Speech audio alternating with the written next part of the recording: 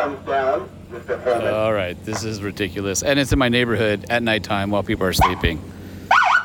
Oh my God. I'm walking away. What an idiot. I'm literally walking away. Like, if my neighbors didn't hate me enough, I got Jay coming to my house once a week. Great. My 5-year-old told her mom. The police are here? Nope. What? She said, Mommy, what's going on outside? She goes, I don't know. I think Jay's here. And she's like, is he an idiot? Did she really? Because when I went upstairs to talk to my wife, she goes, she's saying the I word now. Oh, and I go, what's the I word? And she goes, idiot. And I went, well, I mean, it's appropriate. She's not wrong. For this moment. She's not wrong. I'll take it. That's funny. I'm enjoying my new Phoenix PA system. I got to hook up the... wait for you to get shot at. Oh, yes.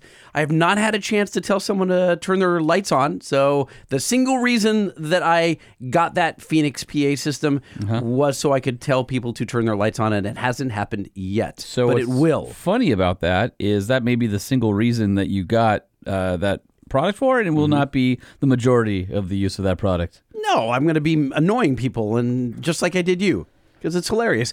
The one that's hidden is that I haven't found yet. I can't figure out how to access it, but I know it's on the box. Is the Knight Rider theme? Dun dun dun dun dun dun dun dun dun dun dun. Oh my So God. stoked, so excited. You didn't like the ecto horn from Ghostbusters? I didn't like that in my neighborhood. My nice, quiet, middle-class neighborhood. You didn't like the fact that I had 200-watt speakers facing in 45-degree angles out the front under the bumper? No. That's so good. No, it was not. So good. Not good. Not good at all. Lightning and Holman, it is the Truck Show podcast. This is a very special episode because we have... A PA system on Lightning TRX. Nope, because we have the president on the show. Yeah, I'm going to say that I'm very excited to have him come to the pod shed. We actually have the president, making a trek all the way down here to the coast to engage us and delight us with his knowledge and his insights of the automotive industry right here in the pod shed. His name is Mike See, you guys are thinking the president. Mike Spagnola, the president of the Specialty Equipment Market Association. And I'm going to go ahead and say right now that we're not going to do anything else on the show but talk to Mike, because it's not that often that such an important guest, we get as much time with him as we want. So I'm dedicating this show to SEMA and the upcoming SEMA show, which we'll be at. By the way, we will be doing a podcast from the EGR booth on Thursday. So if you happen to be at SEMA, between 2 and 4, I think. You inked the deal. Is right. 2 and 4? 2 and 4 on Thursday. So if you happen to be at the SEMA show, we'll have some stickers and stuff with us. Come on by and say hi and come check out the products for EGR. You know, we've been talking about how awesome the roll tonneau track. cover, tonneau covers are, and you can come see them in person. And just wanted to shout out and say thank you to those guys for asking us if we'd want to go hang out in the booth and do some pod. Mike and Justin are my man over there. So yeah, we're excited to hang out for a couple of hours. And I think there's beer when we're done. I think there's beer while we're doing it, isn't there? Were we at happy hour? I think it was after we wrap. There's happy hour. Sure. Dude, I'll drink and do a podcast. I was going to say, I got to twist my arm. Listen, my HR department has no issues with that whatsoever. So yeah. Anyway, we're gonna bring some SEMA content. Lightning and I will be there all week. But again, this episode that we're gonna do right now, we are awaiting the arrival of Mike Spagnola, the president of SEMA, and I'm really excited to talk about a range of topics. I've got a whole lot of different things that I want to hit. Because SEMA's doing a bunch of cool stuff right now in the industry that you guys should know about. But also, I have a bunch of just random questions like, what's your take on this? And what do you guys feel about this? And how does this affect the business? And I want to see, what Mike thinks. I think last time we had him on was a quick phone call. And then the time before that we're a half an hour, 45 minutes at the SEMA show where he was super busy. So we kind of get him to ourselves a little bit right now. And so 3 SEMAs ago, remember we got him at the top of the staircase. We did. He was like, I'm supposed to be in a meeting. And we're right. We literally pinned him up against the wall. Holman and I are like bodyguards, like pushing him against the wall and wouldn't let him leave. So, hey, do you think he's going to roll up in his fly yellow Nissan 350Z? Dude, it's the Nissan Z Proto, and I think it's actually got wheels, tires, and it's tuned and stuff. So I know it's a 3-liter twin turbo V6. I think it's a stick too. Like I said, I think the wick's been turned up a little bit because he is the president of SEMA. So why would you not be driving a modified car? I mean, he represents us. He's supposed to. So he rips. Yeah, I love those Z's. Anyway, so I think he'll be pulling up shortly. So why don't we thank Nissan? It's a great opportunity for us to say thank you for being the presenting sponsor of the Truck Show podcast. And thanks for making the Z, by the way. Cool car. I had that blue one for a little while. The Nissan. You did? Yeah. You remember? It was like, I don't know, probably 6 months ago or maybe a little bit longer, where Nissan's like, hey, you want to drive one of the cars? And they sent me the... oh, yeah. Yeah. Love that car. Dude, it's so much fun. Anyway, if you're looking for a truck, you want to head on down to your local Nissan dealer. And, of course, the Nissan Frontier is one of the hottest and best-looking mid-sized trucks. So head on down to your local Nissan dealer, or you can type in nissanusa.com on your browser, and you can build and price and check out all the features and options and find that right Nissan pickup truck for you. You know what's you're going to trip on this, Holman, is that we have a Frontier coming to Banks tomorrow, which we're doing some pedal monster testing, making sure, because we haven't had reverse safety for the latest generation of the Frontier, and we've been getting a lot of calls. Legitimately, like, I have Frontier, I want the pedal monster, I'm excited Sweet. About reverse safety, so it's stock when I back up. Yep. So we've got one, that'll mean we can probably have it out before Christmas. So if you've got a Frontier, the pedal monster does work today for you, but it doesn't have reverse safety. So by Christmas, it'll have reverse safety. Pedal Monster is the smartest. I know there's some other guys claiming to be the most advanced throttle controller. BS. Not true. It's absolutely not true. They don't have reverse safety. They don't have active safety. When the other guys fail, they could fail to full throttle or just put you dead in the middle of the highway. Pedal Monster is the most advanced, the smartest throttle controller, and it makes driving fun again because it restores that response that you lost when you went to bigger tires. There's hundreds of applications for almost every truck on the road. Hit bankspower.com, type in your year, make, and model to find your Pedal Monster. And right now, the Truck Show podcast has joined forces with Hellwig Products, where we are going to fight saggy bottoms together. So if the rear of your vehicle sags while you're hauling your trailer or your camper, Hellwig Helper Springs can help you level out that load. And of course, no more white knuckle rides if you have a tow vehicle or a truck that drives like a teeter-totter or has a high center of gravity, or it just doesn't feel confident around corners. Hellwig Product sway bars can help alleviate the unwanted body roll and make your next road trip smoother. Also, it'll give you a lot more sure handling around those corners. Hellwig products are made in the USA. They have been since 1946. So I think one of their latest applications that they are excited about is their new Ford Bronco application. So if you ride a bucking Bronco on come on. Thank you. On a regular basis, then you want to check out the rear sway bars from Hellwig for that application. If you want to know more about Hellwig products, just head on over to hellwigproducts.com. The Truck Show. We're gonna show you what we know.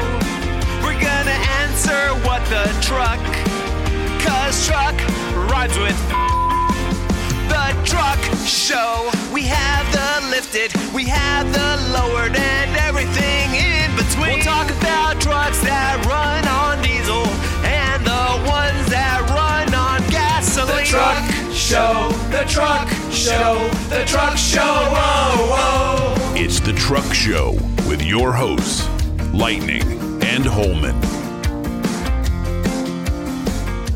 Holman, this is the big one. I've got a proper intro for our next guest.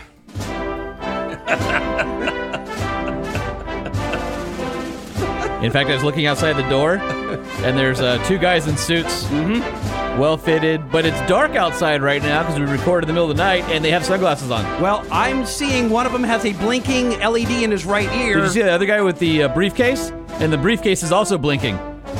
There's something going on outside. Let him in! Let Mike in! Mike! Ladies and gentlemen, Mr. Mike Spagnola, president of the Specialty Equipment Market Association. A president I could get behind.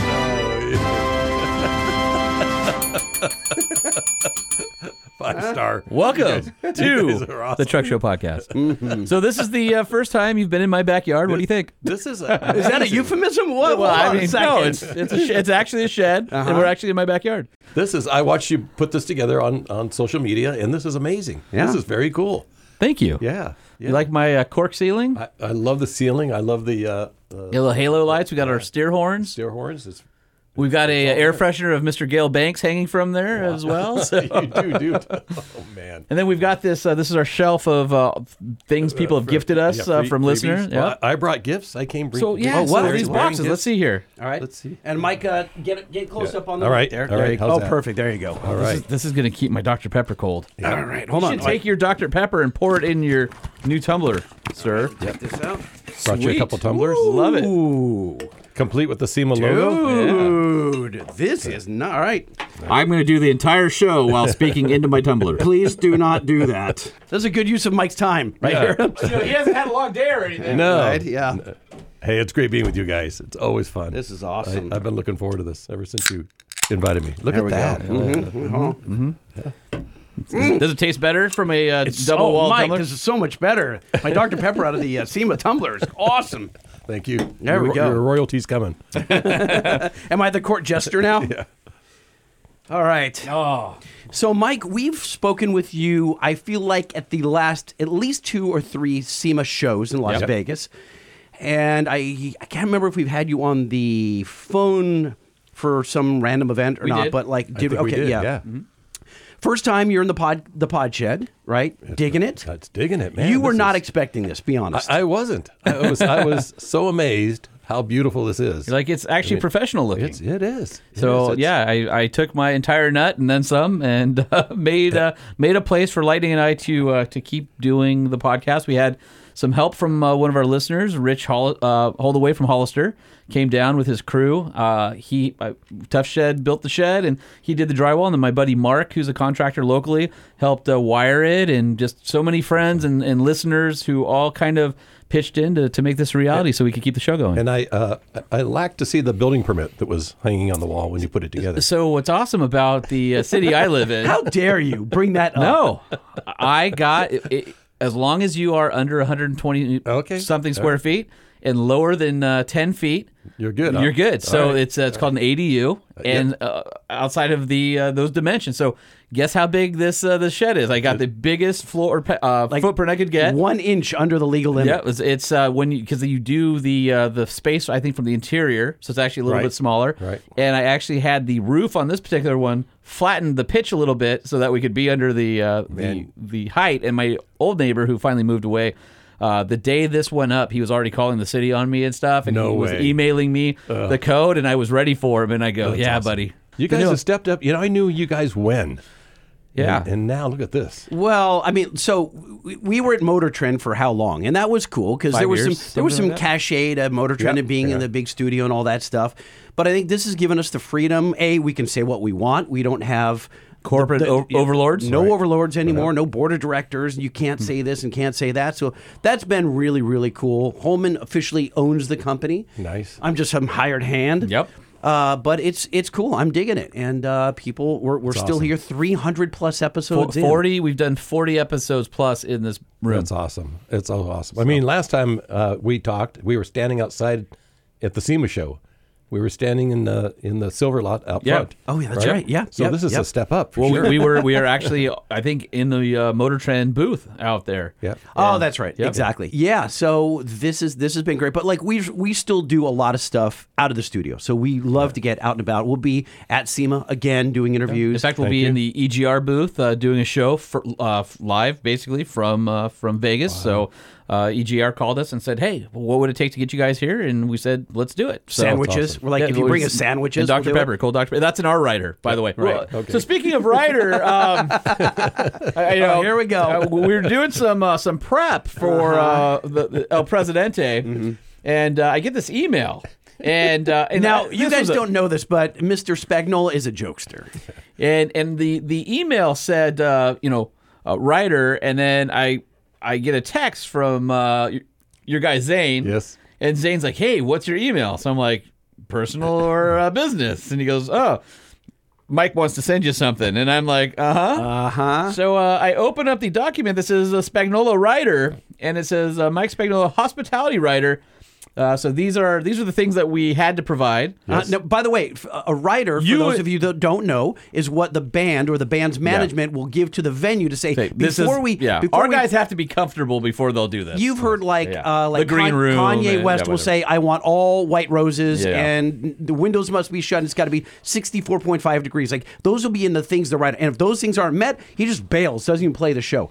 That's a rider. So we both wrote back. I wrote back, I'll have my people on it, and then Jay writes back something like, what was your response? You had like some longer response.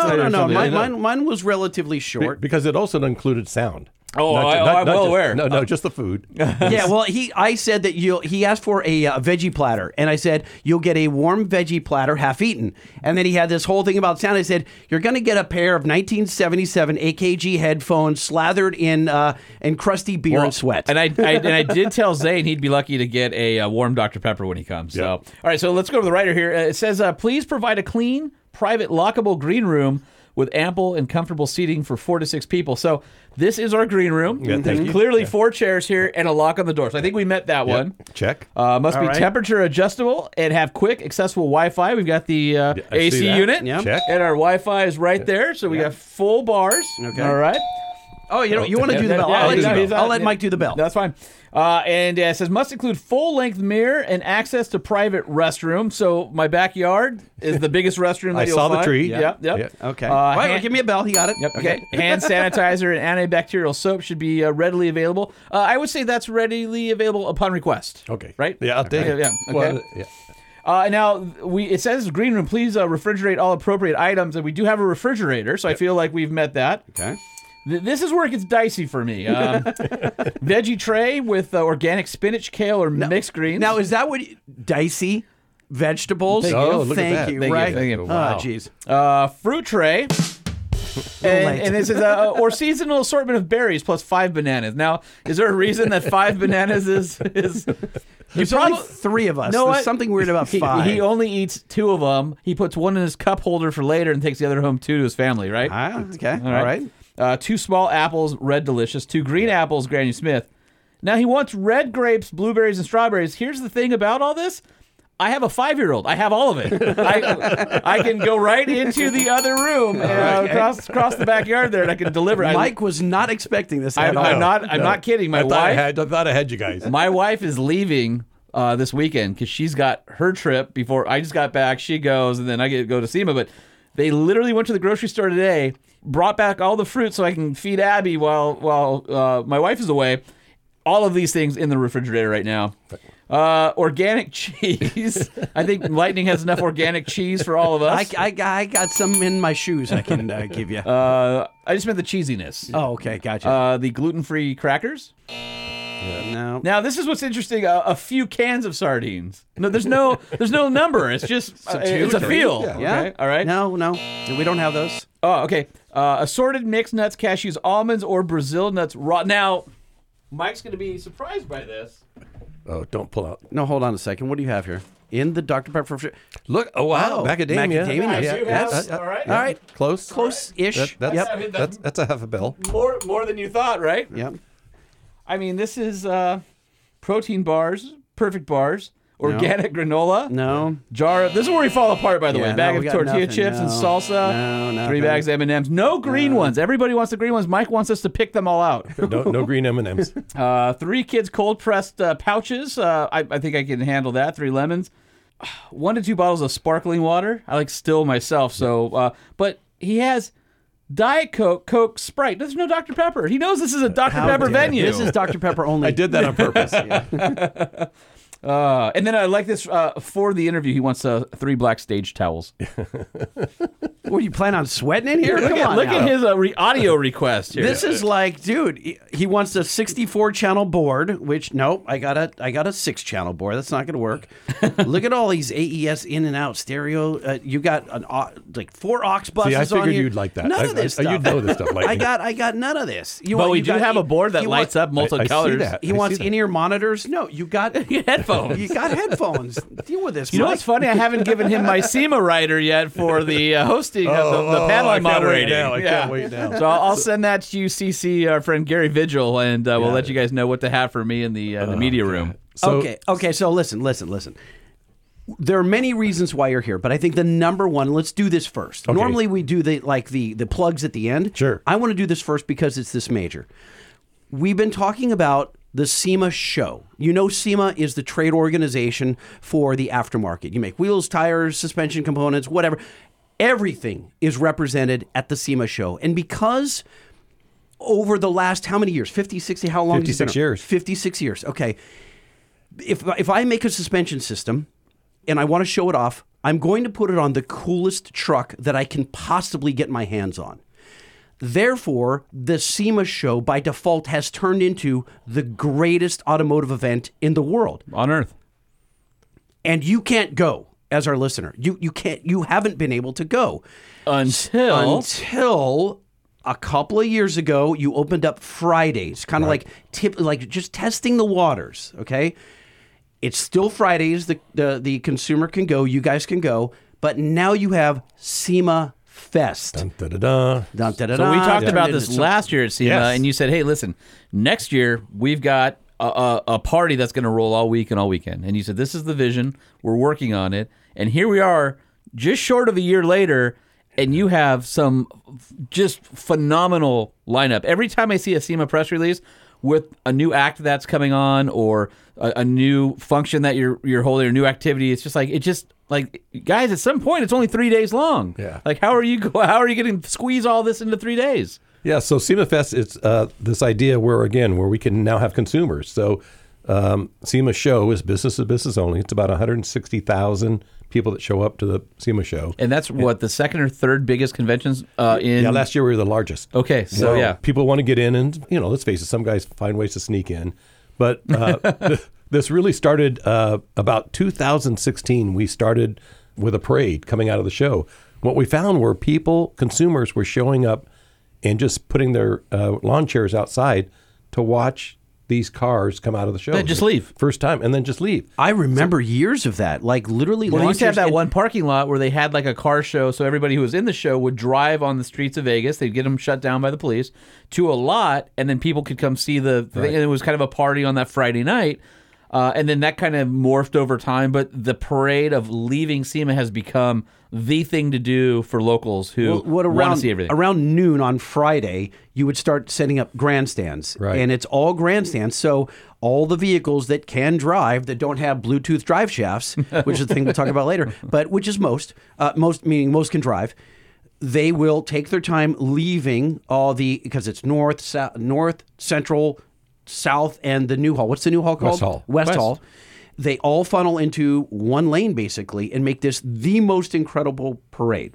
Right. And it is from hot rods, you'll exotics. never the amount of variety that comes out of the show. You will have a vintage, one-off, restomodded, $1 million something, followed by a giant Florida truck with like train horns in every orifice. But I love it. Like the Ring Brothers, right? They're famous for making Super high end. the Riddler cars, right? The award-winning cars. They just drive it right down the street, Las Vegas Boulevard, right to the, and you They can might go goose it a little bit. right. People like to hear it. Yeah, right? yeah. They do, but there's you can't do You burnouts, can't be crazy. all that stuff. You can't be but crazy. people, and you Of don't want course. a Mustang cars and coffee incident. So you got to, Yep. Well, no, they have a no Mustang policy Oh yeah, that's right. because they've got spectators along the sidewalks there.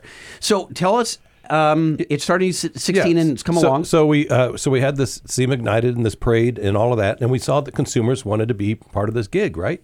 We started on this path where we were going to do a festival, right? And then it's called SEMA Fest. We took another 40 acres down the road. It starts Friday afternoon. We're doing music. We're doing, Hoonigan's going to be there. Nitro Circus is going to be there. Formula Drift. Formula Drift. We're going to be doing all these just wild car events, followed up by just amazing music. And if I were being truthful, that rider came from one of the One of the bands. I sign every contract for all the bands, and I just laugh at You some of these had to, writers. right? Yeah, I just well. laugh at some of these writers, but I stole that from one of the bands. So hold on a second. If you go to semafest.com, that's where you can get tickets and get all the info. Friday night, Incubus, Wiz Khalifa, Third Eye Blind, Bush, Ludacris, Chase Matthew, Roman Duddy, Aaron Jones, Bones UK, Starcrawler, Paper Idol. That's a hell of a lineup. And then there's Saturday with Imagine Dragons as the headliner. AJR, Walk the Moon, The Struts, Badflower, Meg Myers, Dead Sarah, Ren for Short, Brooke Alex, Hot Crazy, Good Boy Daisy, The Foxies, and again, Formula Drift, Nitro Surface, Hoonigan. I mean, Dude, I'm a Struts fan. You're gonna. Do you know the Struts? I do. Struts, Struts, rad. I'll tell you, Struts are rad. And Dead Sarah, I was really surprised. Yes. I'd like Dead Sarah. Yeah. So that female-fronted, not a screamo band. They're on the not hardcore. How would you describe Dead Sarah? Yeah, they're kind of like at a late '90s sound, Right? But with female-fronted, but and at 11. But she's got an incredible melodic voice. But then she just screeches. that's what I'm saying. It's like that 90s vibe, but then it's like at 11. Like there's... Anyway, if you haven't heard of her, Bush, she's awesome. They're all good. Bush is awesome. You know, it was funny. Gavin 'cause- Rosdale, by the way, is a super cool dude. Really? Yes. And super cool.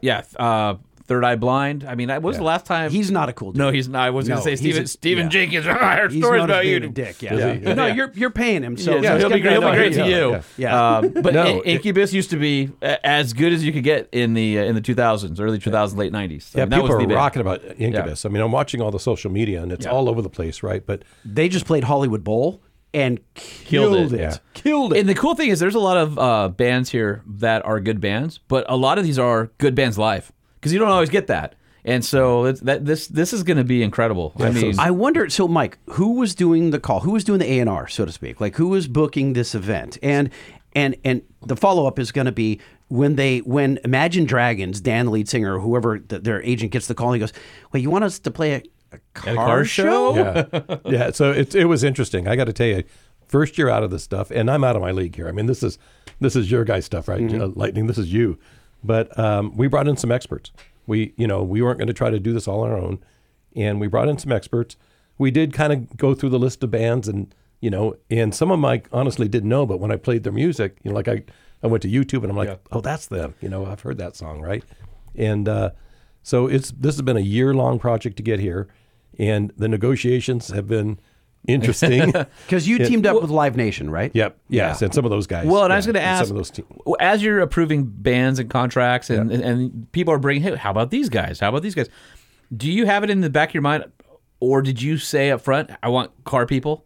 I want people that love this, or... Tried to, but it wasn't always, right? Okay. It wasn't always that way. And it was more about, what is the demographic we're trying to get to? Sure. Because some of this is really, it's not just so that, we want consumers to love SEMA and have a chance to come to the SEMA show and all that, for sure. But obviously we're trying to get a different generation as we move forward. Yep. And new generation of car lovers and people that are car curious but are music lovers, right? Yeah.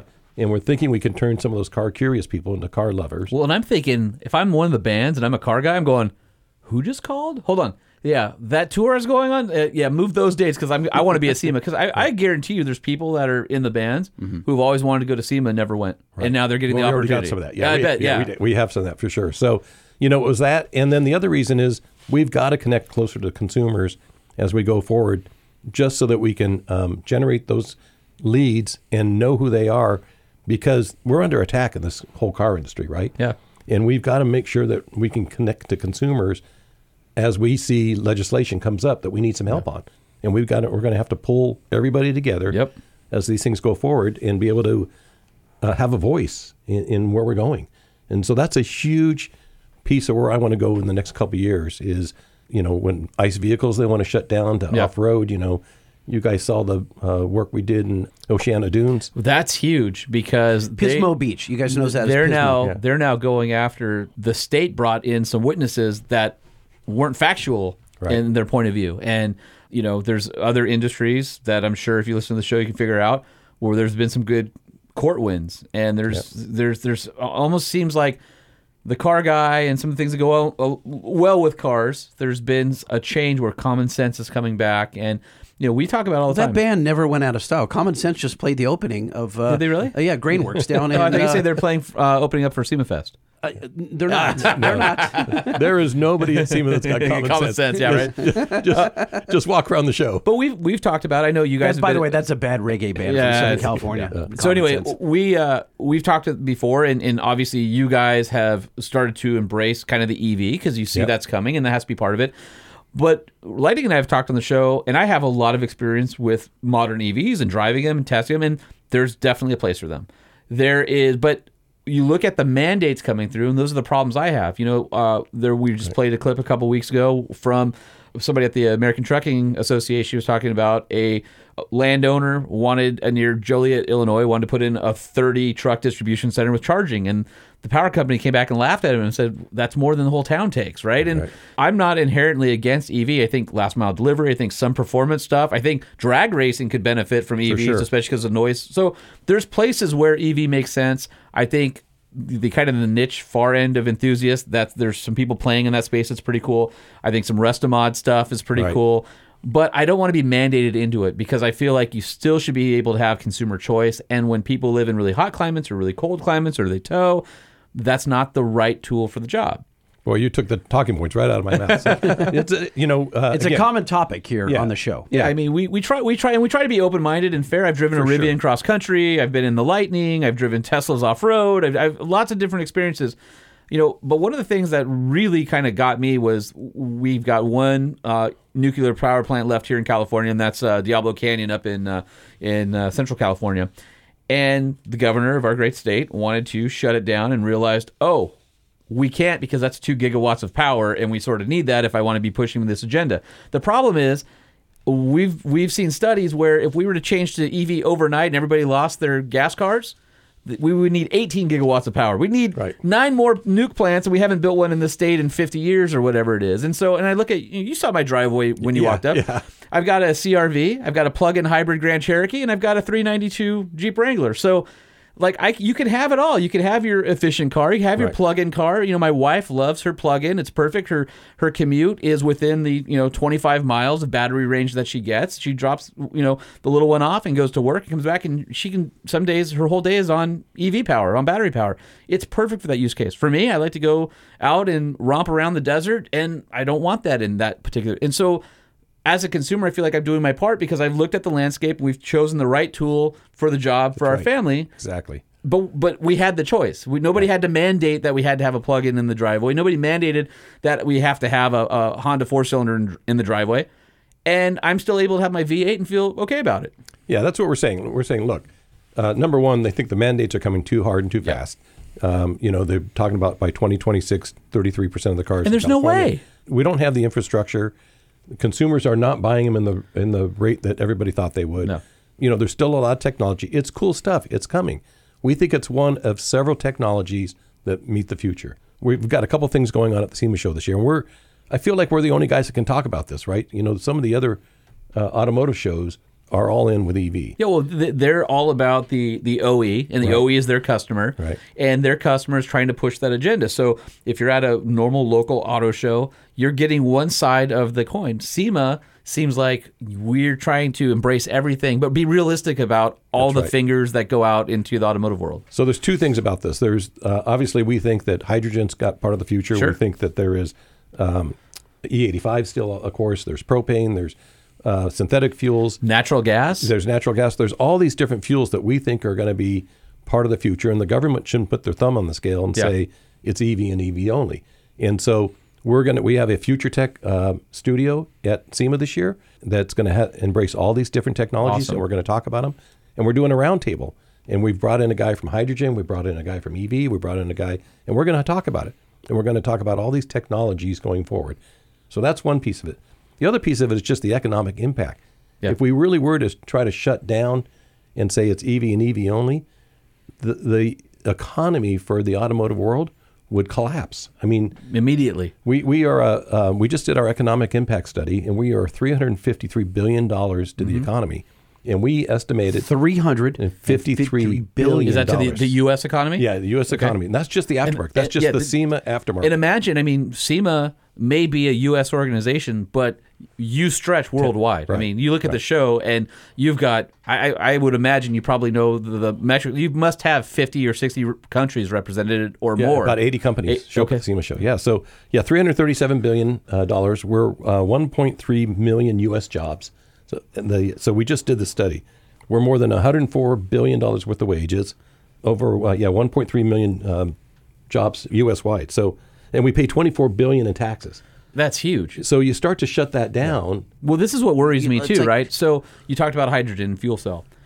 I think hydrogen fuel cell makes way more sense for over-the-road trucks than battery does, for example, right? Mm-hmm. And you can fill them up fast, and you can create your electricity, and you don't have to worry about the discharge pulling 80,000 pounds up a grade, all that kind of stuff that you would with batteries that would get, roached by having that kind of power release and all that.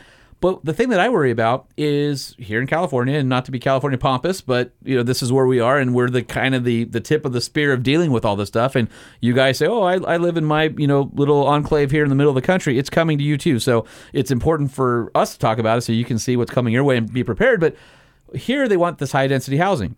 So they're knocking down schools and they're knocking down, old apartments and things. And they're putting like 300 unit places That go vertical. Yeah. because they want to urbanize suburbia. Mm-hmm. The problem with that when it comes to car culture is you already don't have a parking space for every tenant there. And there's no way physically possible for you to have a charger for every tenant as well. Right. So you're pushing people into these high density housing that might have, some sort of restriction so that it's a affordable housing unit. So now you're asking somebody in an affordable housing unit for them to have transportation, they have to buy a vehicle that has a base price that's way more expensive than what they can use, and they can't charge it at home anymore. Right. And to me, that's a massive, massive loss for everybody. The consumer loses, the experience loses, and I think they're just trying to force everybody into mass transit, which in our area isn't as well developed as it is in other places where you can live without a car. You can't do that in Southern California. A place like New York City started from a central place and grew out, and they have trains and they have mass transit that grew with it. Southern California is very unique because it was a bunch of disparate communities all over, 1,000 square miles or whatever it happens to be, that all grew together into a metropolis, and each one of these little pinpoints where something started isn't the same as the next one that it touches. And so we've never had that kind of infrastructure here. It's always been about the car. The culture is here. Even today, as manufacturing has moved away from California, it's still an epicenter for design. It's still an epicenter for trends. It's still an epicenter for all those things. You see it at SEMA. You guys are California-based. And we are at the leading edge of both trends and also regulation. And it's this really weird place to be because it's like on one end you're excited about the future, and the other end you're fighting off the things that could kill your future. It's the epicenter of liberal politics. Tell us about Washington. You've been there. You fought for this. It's so, look, the other thing is we're on the right side of this deal. So we've been doing a lot of studies to understand what consumers want. And consumers still want ICE vehicles. They still want to be able to customize. They still want to be able to modify. They still want to be able to have their individual vehicles and go where they want to go. And the politicians are starting to pay attention to this. So that's the other reason we did this economic study. Yeah. Because, we've been for so long almost saying, yes, sir, may I have another, right? I mean, Lightning, you've worked with CARB, you know what it's like. You've been playing nice because you're like, well, if I can placate them and be a partner with them, maybe they'll give me some concessions in the future. The problem is nobody ever gave you concessions. Yeah. They just want to steamroll and take everything away. So what the politicians understand is economics, right? When they understand, so when we did the study, we did it by state and then rolled it up so now we can go to every one of these politicians and say, look, you're either with us or you're not. And this is the economic impact in your area. And these are the voters, and these are the people, and these are the jobs that you're affecting. And we're taking a seat at the table. And we've had some really, really good successes because of it. We're coming out swinging now, and we're taking a stand, and we're picking a lane. We've got to come out and say, this is what it is, and this is what we stand for. So, but you're the president of SEMA. You're there at the table in the seat. Yeah. What is that like? I mean, take me through it. He's got a captain's hat, and he's got this big wooden steering wheel, and he yells at a horde, full ahead! And there's a guy about 4 decks below moves a lever. I think I flunked government politics, all of that in high school, but it's been a fun ride. We beefed up our DC team. We've got a great team in DC now. We literally put a few more $1 million in just to the team and the tools they needed and those sorts of things. Because we had to stand up. We had to swing back now, and we had to go after them. And that and we've always said, well, we're not going to, we'll do our work behind the scenes, and we're picking a lane. I don't think you can do behind the scenes anymore. We can't. No. I don't mean to bring it up over and over again, but I feel like there's a lot of parity between the automotive industry and the firearms industry. Right. And then you've got somebody like NRA who is very vocal and very visible out there. And I think a lot of people, whether you like NRA or not, it's a different conversation, but they're there and they're fighting at the consumer level, even though they're a lobbying organization. They feel like they have their back, whereas I feel like SEMA is known, but SEMA is known more as a show. And I don't think the average car person might know what SEMA, the organization, does for them at the consumer level. And so I love these discussions with you because, we could talk about the show, but the show is really just the marketing and the celebration of the industry. Well, I think the real work comes from what you guys are doing year-round when you're not talking about the show and the things that are pushing that ball forward for us enthusiasts. And I don't think the average person sees that. They know the SEMA. They know SEMA because they see the Instagram, the Facebook, the YouTube, all that stuff, and they don't the politicking and helping small businesses grow into medium and large businesses. That's not really sexy, so that doesn't get shared on social media. But that's really what you do 99% of the day. That's what I say with this. We do the other 360 days a year, right? Yeah, we're doing, you guys have been to the SEMA garage, and we got SEMA data, and we got all that. But this thing with walking in and talking to senators in Congress, it's kind of fun. It's kind of neat. Can I ask you, are they receptive, or are they just like, these are the talking points and this is what I'm going to spew, or do they actually listen to words that come out of Mike Spagnola's mouth? Yeah, they do. So it just depends. Some of them, like, I know we'll meet with them, we'll give our list to them, we'll talk about our talking points. I know when we walk out, the thing's going in the trash can. But there are others that for sure, I get emails back from them, I get phone calls from them. Are you surprised at how many of them that you didn't know are actual automotive enthusiasts? And when you go and talk to them, they go, "Wait a minute, what? I had no idea this was coming. Wait, I turned my own wrenches. I have a classic car. My grandpa, my uncle, and I did that." Are you finding that personal connection? Absolutely. Yeah. So SEMA this year, we've got over 30 politicians coming to the show, legislators that are going to show up. We've got some pretty cool stuff happening. But I got to tell you, probably the funnest one was last summer, and you guys probably saw this, but I took Richard Petty with me to D.C., and we went knocking on doors. He was like Elvis. He showed up, and these politicians you would know, big name guys that you see on CNN and Fox and whatever else, these guys were fumbling over themselves. They brought number 43 cars with them for them to sign. No kidding. Yeah. We couldn't walk down the hall. They fanboyed out. Oh, my God. It was awesome. I love it. It was awesome. And you're like, "Hey, we'll trade you a signature of Mr. Petty for a signature on this bill." Right. and he's in his 80s, and he was, number one, he got there, he flew in. He charges to go to places, right? He's obviously he gets paid to go places. Yeah. I called him. I said, "We got these things we need to talk about." He said, "Send me some information." He called me back. He said, "I'm in." I said, "Let me work with your staff and we'll pay you for whatever." He goes, "Mike, I'm coming up for free." Yeah. And he came up, spent the day with us. It was so cool. We met with 12 different offices during the day. And at 5:30, he's like, "What's next?" That's awesome. And I'm like, "That's a real car guy right there." Yeah, King, we're done. He's like, "Let me know when you want to come back." So he felt like I owe this it's to his the legacy. next generation. Yeah.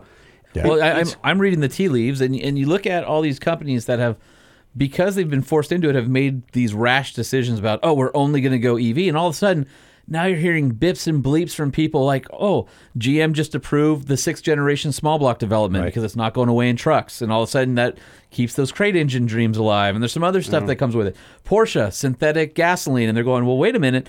We can build synthetic gasoline and essentially recycle, carbon from the atmosphere and go have fun. And then you've got people like Toyota who went, hey, we're sticking with hybrids because we really think hybrids are the future.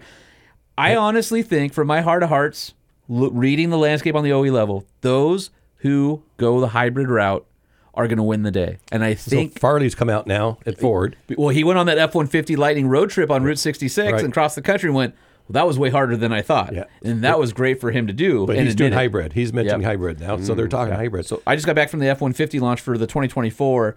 Their mix in hybrids is something like, I think they said 10 or 15%. They want to double it going forward. Yep. And so kind of the cool thing with trucks and hybrids is you get, that torque down low, and you also get the exportable power, which allows you to do a campsite or plug your house in a storm and have your vehicle run it. And I think they said on the base Pro Power system, you could run with a full tank of gas for 84 hours or something like that and power whatever you want out of the back of it. So Ford started to embrace that too and realized, wow, they separated their business. They've got traditional Ford, and then they've got the EV side of the business, because I think they realized that one is sucking a lot of money and could be a risk to the other one. And so I'm looking at all this going, I love the technology. Yep. I like the innovation, but I also like companies that are now starting to come back and push back on that like 2035 mandate and say, well, wait a minute, our customers, they're not quite ready for this yet, and we're not ready to dismiss all those engineers that have that institutional knowledge of what we've been doing. Well, are they admitting that the infrastructure is not there? Because they don't talk all about of the it. above. Yeah. All of the above. Well, even if you look at the battery needed, right, for an EV, you can build 10 hybrids for every one EV. We've said that. Yeah. We've said that on the show, where I said I'd rather take all of that rare earth minerals that could be coming from countries that we're not involved, that we're not allies with, and I'd rather have 10 plug-in hybrids that you can spread that around to everybody, rather than the $100,000 vehicle. Now you have 10, $25,000 to $35,000 vehicles that can have that technology. That just seems like such a better win. And like with my wife's car, we drive around, we plug every night, we drive around an EV. But you know what? We go to Colorado to visit our friends tomorrow. We'd have zero issues with taking that vehicle on a road trip. Right. And I don't know if you've seen, like the new Jeep, the EV, the hybrid Jeep. Yep. Starting January, 14 states, that's the only thing they're going to have on the lots. Well, and then that's bogus too, because the way they did that was 5 companies made a deal with CARB. Right. And those 5 companies get to have their EV sales basically calculated from nationwide, and everyone who didn't sign that agreement only has their sales calculated from California plus the 14 or whatever. And so Stellantis has basically said, well, we're going to game the system, even though we don't have to do this till 26, and we're going to make sure that we're not selling anything ICE that has a hybrid. Only hybrids can be stocked. Now you can still get an ICE only vehicle, but you have to order it. Yep. And then all the vehicles that are not in those 14, the California plus 13 or whatever it is, they're only stocking ICE vehicles, and they have to order the hybrids. And so It's dirty. And so if you're Jeep though, but how somebody goes in and says, well, I don't want it. Well, you can order it in 6 to 8 weeks. It'll be here. Ford, because they signed that agreement and told CARB, oh, well, we promised to play better, they can have ICE only Broncos. Yeah. So it's really disrupting the playing field, because the consumer's not going to understand the nuance that's going on behind the scenes. They're only going to know that this manufacturer doesn't offer the vehicle that I want anymore. And, there's so much more to all this. I mean, we went and read the new regs that are coming out. And, for example, it used to be, I call it cradle to grave, but, the footprint of manufacturing the vehicle. Yep, all the way to recycling. And all the way to recycling. On the EVs, they've now taken out the manufacturing carbon footprint, and they've taken out the recycling. What? Yeah. So it makes it look better. So it makes it look better. Yeah. And who's raising the red flag and saying you can't? We are. That, as I say, SEMA, right? Yeah, we are. Can I loop back? That's amazing. I didn't know that. I want to loop back to something that Holman said a few minutes ago, when he drew the analogy between the NRA and SEMA. So this is a great example. I don't own a firearm, but I'm aware of the Either NRA. do I. None. So I don't. I want to, just haven't got around to it. I'm probably going to need one here soon. I can. Do you want to borrow? I might borrow Okay. one. Yes. Oh yeah, I don't have any. Sorry. You know what's crazy? All my friends. I think I'm the only one of my friends that doesn't. Anyway, so the NRA though, I feel like the NRA represents my what I stand for. Most of what I know about the NRA. But the consumer doesn't have that on the automotive side. Now, SEMA, Specialty Equipment Market Association, represents the industry. Me at Banks, right? You as media, all the things around the aftermarket and automotive, and OE to an extent, they lean on you for some stuff. Right. But there's no one out there defending the guy racing his car, right? Who is doing a K-swap, whatever. Yeah, the grassroots or guy. The grassroots guy or whatever. There's literally no one. And EPA is just whack-a-mole. Boom, boom. Nothing about the EPA right now, but it's like... Well, I will say that a lot of that is that justice is delivered unevenly. Right. So people don't... I think the problem with that, government alphabet agencies aside, the problem with that is when it's not consistent, you don't know how to act, and you don't know what's going to run afoul of what. And that consistency of how things are enforced has been awful for the past 5 to 10 years. But I guess what I want to stay on, Mike, is that the consumer doesn't have anyone looking out for them. They just have to watch it on CNN or Fox. They just have to be like, oh, I guess there's a new law with this or that regulation or whatever. And they don't get a chance to vote on stuff. It just happens because if they live in California, guess what? The law that tells you got to do something in your car is going to get passed. And if you're in New York, it's going to get passed. Or they feel like they don't have any recourse or they don't have anybody fighting for them. So with SEMA going forward, is there going to be a consumer component to what you guys are doing? Because that hasn't been the case in the past, but I think there's opportunity there for you to... Yeah, so it's in a couple areas. You know, we're doing this individual membership thing where you can join now as a consumer and be a SEMA individual member. It's $40 a year, and you'll get a lot of information along these lines.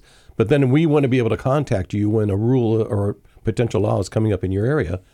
So we've got to be able to ignite and initiate those sort of conversations with consumers, because we're going to all have to band together, kind of like the NRA. We're going to have to all band together. But some of these guys are listening. Governor Yoakum in Virginia right now, there's 17 states that have taken on California's deal. Yoakum is running for governor.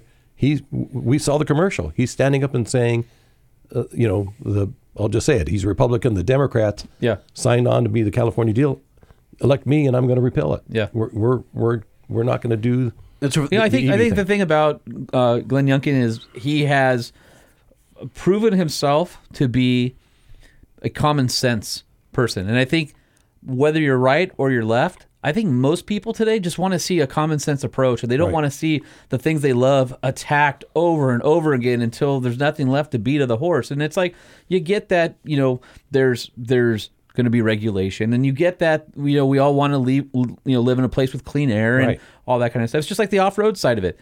I would argue that most off-roaders, especially the ones that I know, are conservationists. And the conservationists want to make the off-roader out to be this horrible person tearing up the world, but the reality is those people are trying to close down more and more areas, and then they force you into more people into smaller areas, which means more impact rather than having everybody spread out. When I'm off-road, I'm picking up trash, I'm picking up Mylar balloons, I'm picking up, all sorts of stuff off the side of the road. We don't go off the trails. We stay where we're supposed to, but yet we're still the bad guys. When we can see some of these people like, oh, well, we can go in the wilderness area because we're with such and such organization. Like, no, those laws apply to you. You close that off for you too. You can't be there. No, you guys know. I mean, we have the SEMA garages, and we do all the emission studies, and we work with EPA, and I've got 21 people that just work on emissions compliance right now, at SEMA. But we're for clean air. Yeah, we've done studies now, and SAE just did a study where it says that if we deploy all these different technologies, if we look at hydrogen, if we look at synthetic fuels, if we look at all these different fuels that are available and EV, we actually get to cleaner air sooner than if we wait for EV to take over. Interesting. But some of these other areas are not getting the chance they need to. Now, like you said, Porsche just put $100 million into the synthetic fuel deal, right? And so, how can people ignore that? Like, if I, as a journalist, if I'm on CNN, how do I ignore that story? That, to me, it's going to be biased to ignore it. Right. Why can't they say Porsche, one of the most revered enthusiast brands in the world ever, is doing this thing? They've invested. Yeah. I'm just saying that they could have taken that money and given it out to executives and all that stuff, right? They didn't. They reinvested because they believe in it, right?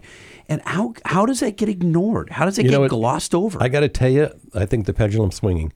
This is my favorite podcast. You guys are my favorite, right? But I've done literally 15 interviews in the last 3 weeks on this sort of stuff, and people are waking up to it. Love it. They're waking up to the fact that they want to talk about the UAW strike and of course and all that, but in all of that, they then want to talk about EV, and then they want to talk about alternative fuels and those sorts of things. It's coming around. I'm telling you, you guys have all seen this in several things. The pendulum swings one way, and then it kind of comes back to the other. I'm telling you, we're on the right side of this deal, and people are waking up to it. What worries me is, and I always like to joke that you'll never take the steering wheel out of my hand. My dad and I just went to Utah to go watch the eclipse. We took 392. Nice. Is that what? Yeah. Yeah, we drove 11 hours, camped 2 nights, drove 11 hours home. To wear paper sunglasses. Well, we saw it. It was 89%. By the way, I saw it from my front Awesome. from my front yard with Yeah, paper it was only sunglasses. 78%. So, but we drove, and it's the love of the road trip. Me and my dad in the Jeep, singing along, music, talking about guy things, talking about whatever, grunting, crappy fast food, all the things, and packed up. And there's so many vehicles you couldn't do that to. We couldn't have a road trip and make it there in a day. We would have to take a couple days to get there. It would change the experience. America is such a vast country. Anybody who's flown over it or traveled by air understands. Anybody who's driven across the country like I have 10, 20 times, and I always try and take a different route, the southern route, the northern route, go, different states, because I always want to see how different it is. There are such vast distances between cities. I think there's so many people today that think about, I'm commuting inside the city center. They don't understand how many people are commuting across great distances. Or think about the rodeo guy who's taking his prize horses 1,000 miles. Think about the outside sales guy who his whole life is driving around, signing up new customers in different cities. Think about people in RVs who have retired and want to go see the best of what this country has to offer. You're taking those experiences out of these people's hands, and they've never done anything wrong. Like, why are you ruining their lives? Right. And you said it earlier. There's different vehicles for different purposes, right? I mean, people will ask me all the time, what's my favorite car? For what purpose? Yeah. Right? I love my truck for doing truck stuff, right? I love my sports car for flying around corners. I love my truck for doing sports car stuff. Yeah. So, it just depends on what you're using it for, right? And so all those choices are going to work, but give us choice. Yeah. I just feel like you're pulling freedom away from people. One of the greatest things about this country is the freedom of movement. And if you overlay the United States over Europe, it's about the same size, roughly. And you think of how densely populated a lot of Europe is, how close borders are between countries, how little time you can spend on the road and be through multiple countries in a day. It's not like that in the United States. You travel across 3 days and you've gone through, maybe there's some You're in days Texas. you're in Texas the whole time, right?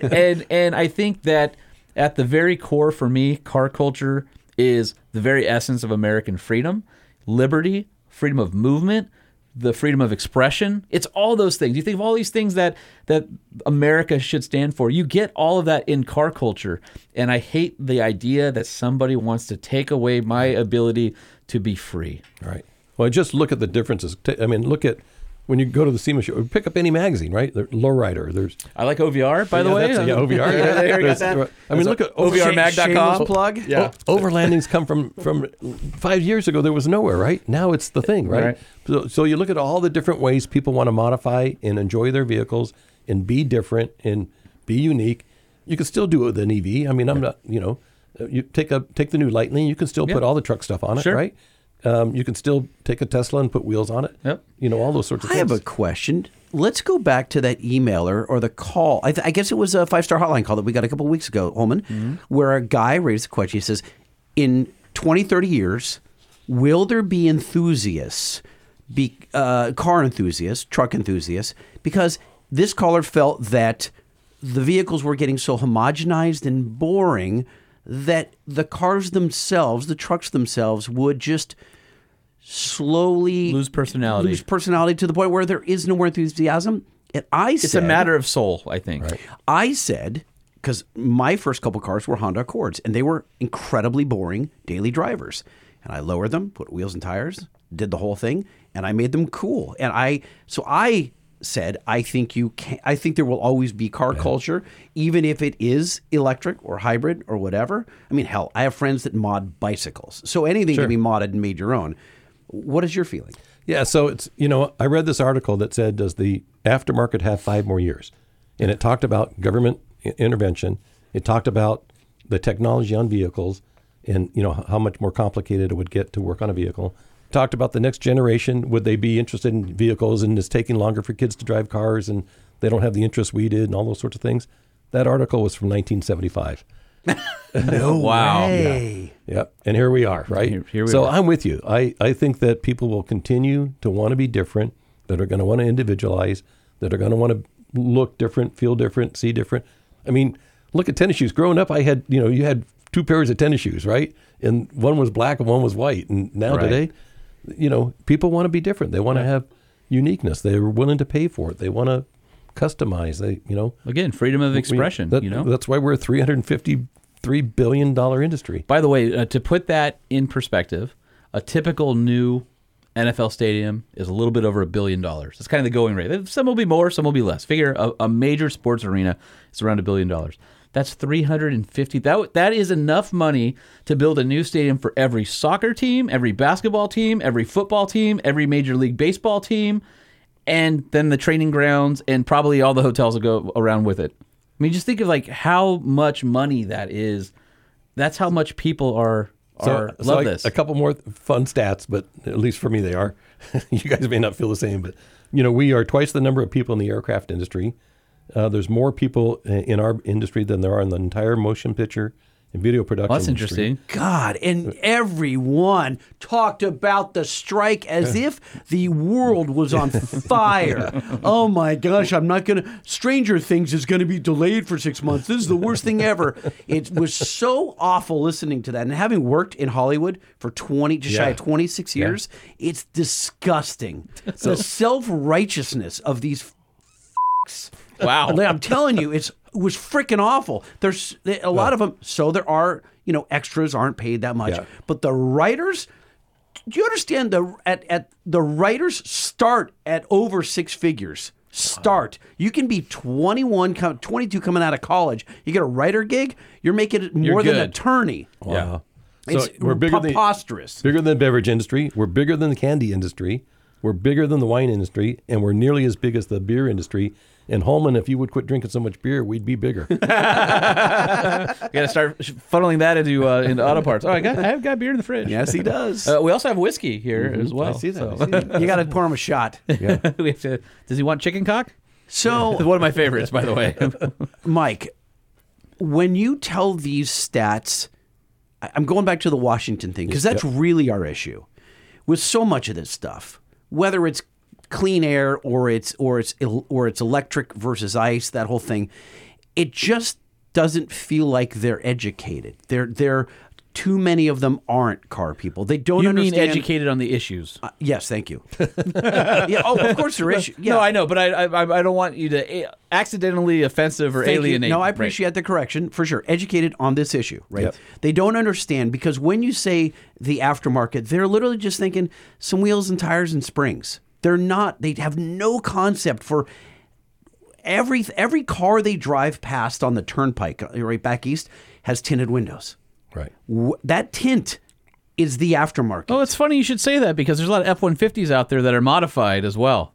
Not as many as you think. But you think about even with tint, by the way, tires and wheels, right? And maybe it's not for custom look or whatever else, but it's for better towing, or it's for farming, or it's for bad weather. All of those sorts of things. That's Muddy still field. aftermarket products, right? It's all it's the lumber racks, it's snow all the plows, stuff. Right? All of that sort of stuff. That's why the OEs are interested in as well, right? I mean, well, look at this is one of the things that we'll talk about on the panel in moderating. What's left on the table? The OEs are. I mean, this is probably a great topic outside of regulation. Is the OEs are realizing, hey, so I don't know if you saw it out front. I've got a Chevy ZR2 AEV Bison Edition. Is that yours? Yep. And that vehicle. How long do you have that, by the way? A week. And that vehicle is a 6.2 truck, which is awesome. And that truck has upgraded suspension, full skid plates, front and rear bumper. Front bumper's winch ready. It's got wheels. It's got tires that are upgraded from factory. Right. And you're looking at that. It's got a full leather interior. It's got a giant, 13-inch display on it.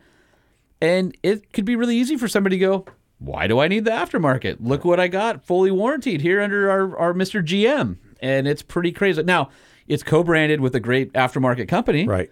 So it's not like it's eschewing the aftermarket totally. There's a brand, collab going on there. But What do you guys think of that from SEMA? Well, okay, so I agree with you, but look at the Raptor, right? Yeah. Look how many Raptors still get modified. I can't Yeah. believe a guy goes We out and laugh about that. That amazing suspension guy strip it right off. I don't need that jump. buys an $85,000 Raptor and then loads it with all 50 sorts of grand aftermarket- worth. Yeah, we got Camberg right down the street here, so they're doing that awesome. all the time. So they're working with us on this Bronco we're building. Awesome. But, yeah, good product. Yeah. We'll talk about your Bronco in a second. Yeah. There's also going to be the guy that's buying the stock truck and wants to modify it over time. And he still needs to go to find the people because listen, vehicles are expensive. There's no getting around that. There's an article I read today about how expensive Jeeps have gotten in comparison to the rest, and that the customer that used to be their core can't afford the new Jeeps, and so they were saying they were down 30% sales or something like that. And that part of that, the analyst was saying was because they're pricing themselves out of that market. But there's a lot of people who can't afford the high-end model, but they can get there over time by buying the base vehicle and shopping the aftermarket to kind of grow it as their pocketbook allows. And we know that the OE has to build a vehicle in the middle, right? Yeah. They can't. They're not putting the louder exhaust because not everybody wants the loud exhaust. They're not going to put the intake because not everybody wants the sound of the intake. They're not going to put the harder suspension because not. So they got to build in the middle. Yeah. And there's going to be people that want to build to the higher end. There's opportunity at the bookends. Yeah, bookends. Yeah, for sure. And that's where we live. That's the $353 billion a year. Yeah. To the U.S. economy. And I would venture to guess that the OE obviously is every bit as valuable as the aftermarket because without them you wouldn't have new cars for people to modify. So there has to be some level of acceptance where you are looking at it going, this is actually good that they're at SEMA. This is good that they're building concept vehicles with our aftermarket partners because they're showing their customers who we are as modifiers. Right. And what's possible on that platform. They know that we help them sell more vehicles. Oh, absolutely. So they know when that Jeep shows up on the cover of your magazine and it's modified, people are going to go, I want that Jeep. Yep. And that's what they go buy. You guys know we built this new SEMA garage in Detroit. The OEs are there weekly working on, kind of skunk works with us. I mean, they're there right now. We're doing some ADAS work with one of the OEs right now. So ADAS, for those of you who don't know, is the next set of regulations for autonomous driving and I guess it would be collision avoidance and things like that. Lane change departure warning, all of that stuff. Self-braking, all that stuff. The thing, you'll hear ADAS, you've heard it on the show. I've talked about it. The problem with ADAS is you are looking at technology that is going to push the lower level of engineering acumen in the industry out. Right. Because it's so complex to integrate radar sensors, parking sensors, and sonar sensors, and all that stuff. And on top of it, have a metal bumper that can withstand or meet the collision for pedestrians, and all the things that go with it. And lifted vehicles, you've got the camera in the windshield, and that has to be calibrated. And the manufacturer has to decide how much room am I going to give the aftermarket to calibrate it so that the vehicle has the right. All of this is coming. So what I'm saying is, the guy that's in his garage just doing like press brake bumpers and flat welding sheets together probably isn't going to be a major business for new vehicles going forward because the amount of technology that goes into making an ADAS compliant, let's just talk about bumpers, nothing else, is an incredibly engineering intensive feat. I'll say this because I just got back from 2 drives. One was with Chevy and one was with GMC with their AEV products, and talked to Dave Harrington over at AEV, who's the founder, and he walked me through what they had to do to make those steel aftermarket bumpers compliant. And then not only compliant, AEV is doing something completely different. Those vehicles that get the AEV edition on the GMCs or the Bisons on the Chevy don't leave the factory to an upfitter. All of that is done in line on the factory floor now. Oh, really? And they have dunnage carts, and these dunnage carts carry 6 or 8 bumpers, and they show up just-in-time manufacturing, and they get sequenced in the line.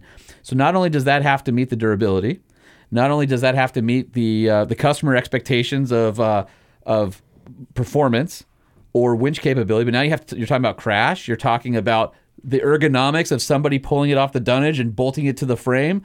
It is incredible. So the guy just welding some stuff in his garage isn't putting a bumper on a 2030 Chevy truck. It ain't happening. Sorry to tell you guys, there is some complex stuff coming your way. And what you guys are doing at SEMA Garage to enable and teach companies how to do it the right way is like an unsung song right now. So we dug into this. We've got this ADOS center now at SEMA Garage in Detroit, and the qualifications, like we had to tear the cement out, 8 inches deep of cement in this warehouse. We had to be within 1 degree in the pour, 5,000 square feet. We had to have a certain color of walls. We had to have a certain color lighting. We had to buy all this equipment. We bought the OE equipment, and we're doing both static and dynamic testing. So the dynamic testing you guys have seen where the truck runs down the road and then this balloon person comes out. Yeah. It hits it or it doesn't hit it. Really? Yep. So You've got to do that. So we took the new Chevy truck. Yep. And we tested it stock in both dynamic and static testing. Did all those tests stock. Then we did a leveling kit. Then we did a 3-inch kit, and we did a 6-inch kit. And that white paper will be out at the SEMA show. That's going to be an amazing piece of information. We spent over $100,000 just on that one truck, just on testing. Oh, my God. So that we can work with our manufacturers to say, these are the things you're going to have to do. Yeah. It's not illegal yet, but it's coming. Yeah, and once NHTSA comes up with the rules and their standards, we're actually looking forward to standards so we can... Well, you know what you have to solve for. We can solve for it, right? Yeah. Right now, you could take a Dodge truck, a Ford truck, a Chevy truck, and they're all going to stop at different rates. Yeah. And we're looking for a standard, so we know we've got to have a target that we can aim to. Mm-hmm. But so on my truck, on the TRX, it came with 35s, and I put it up on 37s. And someone had warned me, if you go into the computer with it, we've got a taser. Home and I use tasers. Taser changes a lot of stuff in the truck, not those kind of tasers. We tase each other when we get out of line in the studio. Anyway, but they warned me, they said, if you recalibrate for 37s, which you can do, it'll accept it in the truck's computer and recalibrate the speedo and all that, you turn off all the proximity sensing. Sure enough, it does. Which is weird because on the Jeep it doesn't. Well, for whatever reason, but on the Rams, on that platform, or something like right. So what you're doing is you're throwing off the angle that it sees the car in front and back, et cetera, whatever. But like that, at some point, will probably be legislated to be illegal. So as soon as that, and what'll happen is you put your truck up on 37s, that proximity sensing will deactivate. It will go over, cellular to over-the-air update to Stellantis. I'll get a notice that says you're no longer in compliance, and then you either get a letter, you get a knock on the door, or your next traffic light ticket. You get an added bonus of some other fee because you're not compliant or some BS. Like that's going to happen unless we all bandy together. This is why we got to have right to modify. So you know that there's right to repair right now, and we're working on right to modify because we have to be able to get in those sensors. We hired, one of our engineers now at the garage in Detroit came from Bosch. He worked on all the ADAS systems at Bosch. We're hiring those kinds of guys and doing that kind of work. And I got to tell you, the OEs are listening. And we have a couple of OEs that have actually come to us and said, we want to know what happens when the truck gets lifted. Oh, that's great. So we're working alongside of them so that we can find ways. They know, really, they do still know that people are going to want to buy vehicles that have got modification. Any OE company should know that if you don't have a robust aftermarket, you will not sell, especially the truck market. Right. Look at everything that doesn't have a robust aftermarket. Those are all the trucks that are going away or aren't here anymore. Yep. And there's a whole slew of them. The other thing I'll say, 2 things. You mentioned right to repair. So right to repair, especially in agricultural equipment, which I think has kind of been the tip of the spear for right to repair legislation in the United States. So a lot of you guys listening in the Midwest who have your combines and you got your John Deere and there's all that stuff where they came out and said, no, you have to have our techs go out. And so now all of the 80s equipment is super expensive because you don't have to hook it up to a proprietary laptop with a cellular connection back to the mothership because you guys bought your vehicle and in the services agreement or the software license, it said, oh no, only our guys can fix it. Right. And so now right to repair is legislation that's going through to say, no, those tools need to be made available in the aftermarket so that a farmer can do his own oil change if he wants to. And there can be small businesses around repair like there always has been. So just put that out there, what right to repair is. The reason I explain that is because when I ask you about right to modify, is that right to repair argument setting up precedents for right to modify? Exactly. Yeah, that's where we're going. Okay. Because again, we still have the right to modify, right? We should be able to get in. We should be able to look. We're not trying to. And this, by the way, has nothing to do with a warranty. I don't want to conflate those because there are guys like, I should be able to modify my truck and still get it paid for under warranty. Now that's different. Right. That's different. If you're outside of those boundaries, the manufacturer shouldn't have to pay for some dumb bumpers you put on and threw off, something like that, right? This is you're taking on the responsibility, right? Look, of modifying. You may not even be able to put 33s or 35s when that's how bad it could get. Forget about the 37s. Look at Australia. Yeah. There's other countries where you're limited on tire size and height. Right. And I think what you were, in the process of saying was that we're not asking for this really, 12-inch lifts are done. Yeah, right? yeah. We're not doing anything. These things that are so wildly outside of common sense parameters. You kind of feel like with the safety coming out and things like there's certain things, unfortunately, are on the fringe. Those are probably going to fall off and get sacrificed for the greater good of all of us to be able to do the things we want to do. I mean, you get into a 12-inch lift, now you're talking about bumper height. Yeah. Headlight height. Yeah, light height. You're looking at all those sorts of things. So, pedestrian standards. My buddy Brian's going to have a rough time. Yeah. He runs he doesn't do anything shorter than like a 10-inch lift. Yeah, bulletproof. Oof. Brian, we'll have to get you on the show. Break the news to him. It's going to make the price of older trucks go up, right? Yeah. Right. Yeah, exactly. So without this technology. So all you guys in Florida, start putting those things in barns down there. So you think this will be, they're going to try it federally or we'll go state by state? And I say that because you can still, Florida is going to be the holdout, right? They're going to be like, no, we love our lifted trucks. Right. Yeah. When this ADAS stuff all really, it's already here, yeah, right? It's here. It's, and self-braking, I think, is mandatory next year. So it's coming. Yeah, just like you look at the rear reverse cameras that are now standard, right? It's this technology that is starting to get prolific. The prices have come down on it, and they're, NHTSA will tell you our goal is 0 deaths, right? And so they're going to keep legislating and regulating as much technology into the base vehicle as possible because they want to get down to 0 traffic fatalities a year. And when they say that, they mean both on the pedestrian side and on the vehicle side. That's just the starting point. There's a lot more stuff on the horizon that's going to be, and again, going back to making these vehicles a lot more complicated than they used to be. Right. I don't buy, though, that the OEs want to help that much. Like, I don't know, and correct me if I'm wrong, because I feel like they definitely don't want you in the ECM. They're doing everything they can to keep you out of the ECM for tuning your vehicle. Some are. There's some people that some are playing it looser than others, but I think ultimately, if you look at GM, look at Ford, after 21, all the F series trucks are really hard to get into. They've taken a stance. Now it's not impossible, but your guys are taking the ECM out. They're opening it. They're physically rewiring. It's not just plug it into the OBD port and flash it. You have to open the ECM with a hot plate and solder new circuitry on there, right? And do jumpers and stuff, and then you can get around their encryption and such. But talk to me about this in your heart of heart. Do you believe that the OEs, what side are they on? Are they on the side of or what are they open to allowing? Yeah, I think, look, again, they've been in the garage. We're having these conversations. I think they're open to it. I think that, at the end of the day, they need to, and especially in the truck market, especially in the Bronco Jeep market, they want to see these things still be modified, right? Yeah. Before the Bronco came out, they worked alongside every SEMA manufacturer to make sure that thing could be modified. I was on an industry panel for 5 years. Yeah, you were. Them, and that was amazing. So they get it. They recognize that's and their accessory business.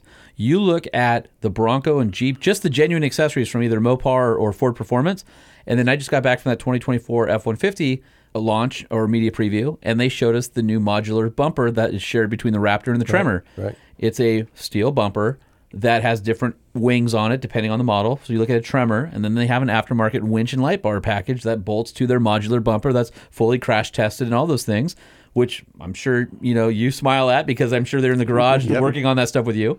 But the thing that's amazing is they realize there's billions of dollars left on the table to their own business by not supporting the aftermarket because they're playing in the same sandbox. They're going, we want those dollars back. We have an entire business organization that is partnering with the aftermarket to bring these products to our catalog that our dealers can install, that there's some sort of guarantee that it's of compatibility with the base vehicle, and we're going to start reaping those rewards too. So I think the Lightning's point, for me, it is the ECU, the electronics, the things that run afoul of emissions or safety will probably be the things that are off limits or have the key to the room. You may have the ECU and they may say, you don't get the whole house, But we'll open up this door over here and let you modify some parameters. Yeah, we've seen that with Whipple. With Whipple and Ford on their stuff, right? Like, Look, 3 years ago, when the C8 first came out, there was like, there is no way to tune in supercharger. Crack this computer. You will ever get. You're never going to be able to put a supercharger. Yeah.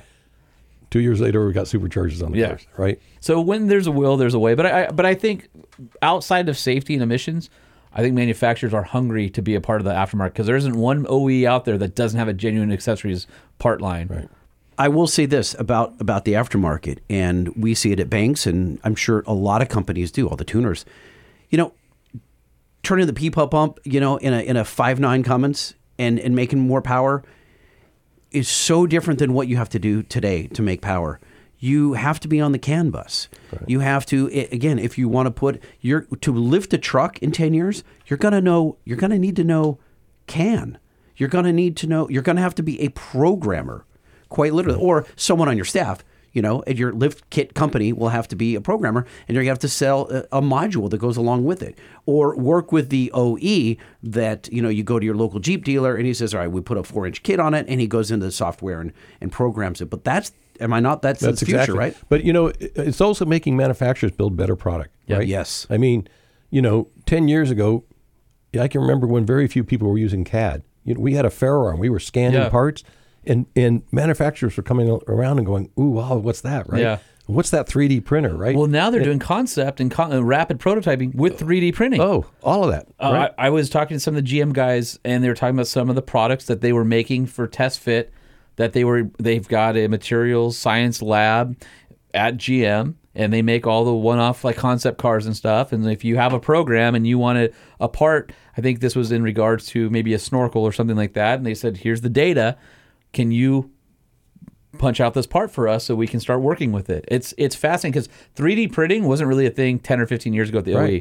And now they're 3D printing metal. Yeah. I mean, it's just unbelievable. Yeah, for sure. So all these manufacturers are getting better at quality, and that, and we're hoping, we're shouldering that along, right? We're doing test work now in so many products, and so much in CAD, and so much in simulation, and these manufacturers are stepping up for it. Well, it also makes for better aftermarket products. That's what I'm saying, because the guys out there who are just fabbing stuff up roughly, you can't do that because the body lines are so tight, right? You have to you can't have a piece hanging off the frame that's going to be jiggly and cause damage to a body panel. The days or of whatever. tubular bumpers, MIG welded together and all that, just like where the guy's fitting it up with cardboard templates.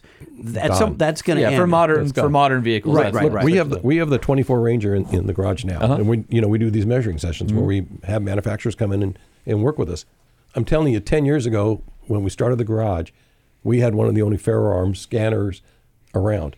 There isn't a manufacturer that shows up at the garage now without one. Sure. That's doing their own scanning, getting their own data, fitting their own part. I mean, you can literally now, we'll have that truck for a week.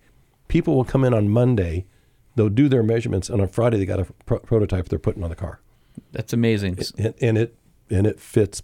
So I'm curious, you talk about the measuring session. So for folks who don't know, who are listening, SEMA offers what's called measuring sessions, and that's when the company provides some CAD data. Sometimes they'll do early CAD and say, hey, here's some early CAD. Come in on these dates. SEMA will have it open to members. You can come in and measure. And they kind of waiting for the Tacoma. And they kind waiting for the Tacoma. Well, this might help you. 3 weeks. So there really? You go. So my question is, some manufacturers seem really open about sharing their CAD data and also measuring sessions. Others are they want to own the accessory line up front. So they're like, no. We're going to launch with 500 accessories that you have to buy from us, and we'll be 3 months ahead of everybody else. So there's that balance there. How do you choose what vehicles get a measuring session? Or does the manufacturer offer you up a vehicle, or do you give them a list of this is what the industry is clamoring for? Because I'm kind of curious if it's curated, or if it's sort of you get what you get, and then everybody sort of flies over to cover It's a bit of both, right? Okay. So we definitely work with the OEs and say, hey, look, we want the new Tacoma. We want the new Tundra. We want the new Ranger, and we work with them along that. Sometimes they'll give us something where we're going to be like, yeah, that really doesn't, doesn't have the bones, to do aftermarket product. And sometimes we placate them a little bit, quite honestly, and we'll get some great mud flaps out of that one. Yeah, I mean, we had Aston Martin in, and we had 7 or 8 manufacturers show up to build products for the Aston Martin. Really? Yeah. Okay. Like skirts and Yeah, wings and such? and even in engine mods and wow. floor mats, any of it. You just right? never know. Yeah, and it's and it was cool to see it there anyway. So we've got over 3,000 manufacturers we work with. So it just depends on the vehicle and the product. Sure. Obviously, the truck market huge. We had the 24 Mustang in months back. We had the Bronco 6 months before the thing came out. Yeah. Let's talk about your Bronco. So you are building a fully custom Bronco.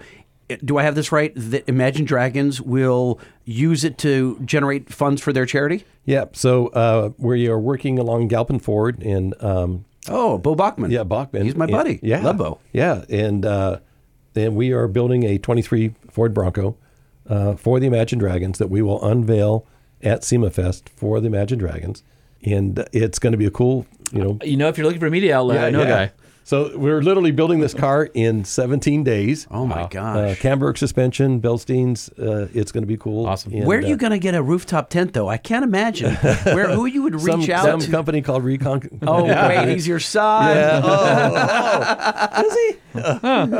Hey, he's also my employer. He's one of my clients too, so it's all good. So yeah, we're That's saying, reconrecovery.com. yeah, so it's That's some good stuff, by the way. Really good. Anyway, it's going to be and we'll unveil it at SEMA Fest for the Imagine And Dragons. then does it go on tour with them for an X amount of time? Yeah, And then so we're working through all that Okay. right now. But the goal was, and it was part of obviously it was part of the gig to get them to come, and then that vehicle be auctioned off for their children's cancer charity. oh, that's awesome. As you guys know, we tend to build one or two charity cars every Yeah. year. We work with Barrett Jackson or some of the other guys. Sure.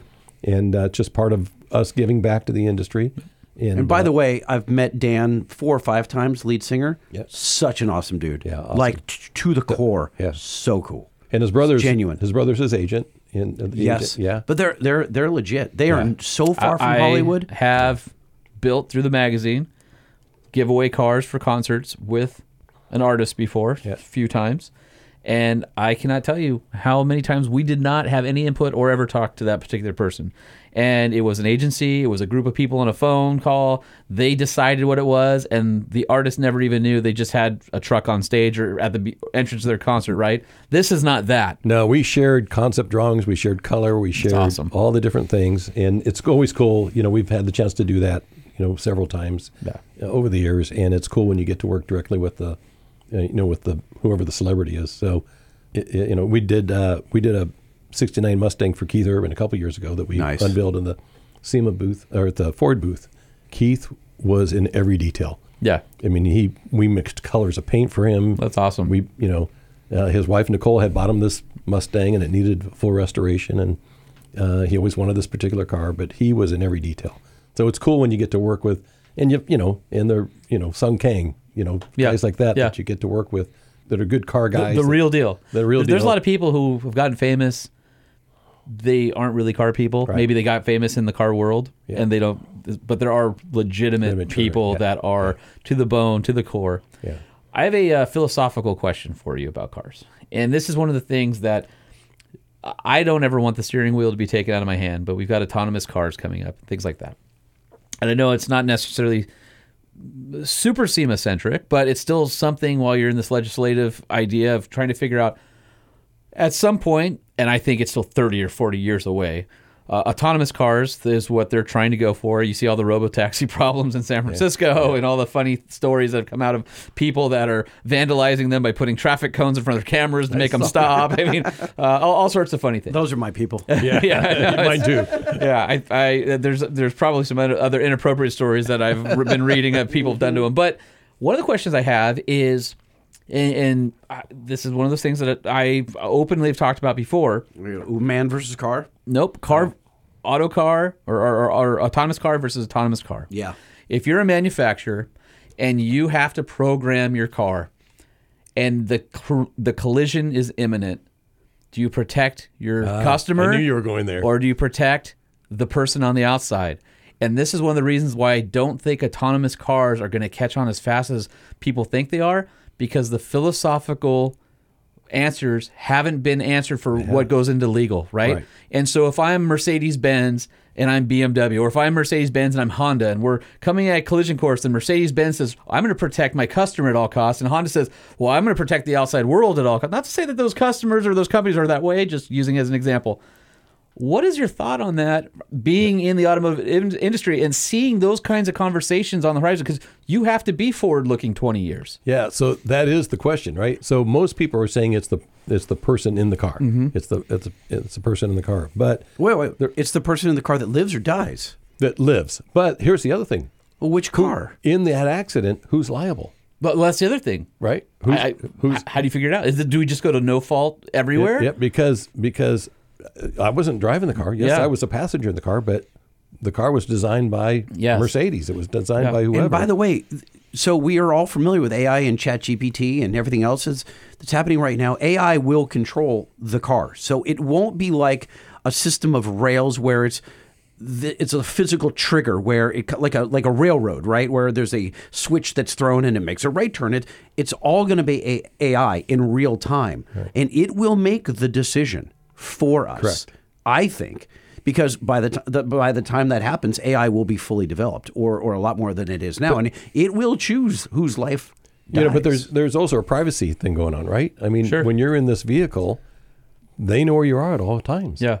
Right? And at what times? I mean, there's already work being done with EVs because EVs have no gas tax, right? Right. Well, and that was another thing I was going to bring up is here in California, we went from being way over budget just a few years ago to being way under budget, and they're realizing, oh, wait. So they put a small surcharge on the registration of an EV, but there's no way. So what they're going to force you to do is they're either going to go privacy by violating our privacy and going this by miles thing where you plug in something in your OBD2, which it's been fought down so many times and it keeps coming up, or they're going to say you have to put in a second electrical meter at your house that's only for an electric car, and we're going to tax that meter just like we would tax a gas pump. Yeah. And I don't like the by miles because I don't think it's fair. You're already paying for whatever, and it doesn't. Like if I'm paying registration in California, but I spend my time at my cabin in Arizona or whatever, I have to pay all that tax to California still. Right. So, at least with the gas tax, everybody pays if you're using it in that locality. Yeah, don't get me started because they're also adding toll roads here. Oh, that's the other thing. That's awful. So outside my house, 405 freeway is now getting a toll road. And by California state law, they cannot take away a carpool lane. And so I was like, well, how the hell are they adding 2 toll roads, but you can't, the carpool lane's gone. So what they did, these sneaky bastards, is they said, no. If you're a carpool, toll lane's free. So you think, oh, that's okay. No. You have to sign up with their transponder and probably pay a freaking maintenance fee on that thing and keep an account in order to take advantage of the free toll lanes. And that's more data that they're trying to get. So they are going to try to go this mileage thing. It's horrible. And they also want to charge you more during traffic hours. Yes. For that mileage. Right. They want to charge you more, which goes back to the freedom of movement. Right. And then on top of that, I've driven up to Central California in an EV, and I've plugged into a charger and had that energy and that mile per gallon or a dollar per mile equivalent in the EV be the same or more than gasoline because of the taxes that they're putting on the EV. And everybody thinks, oh, EV electricity is so cheap. No. Electricity is going to be a commodity that is in high demand, and we already in California can't all have our AC on at the same time without a brownout. Right. So I guarantee you, what you think you're saving now, enjoy it because it is going away, and charging your car and getting the same dollar per mile will come out to be the same or more than gasoline is today. Mark my words.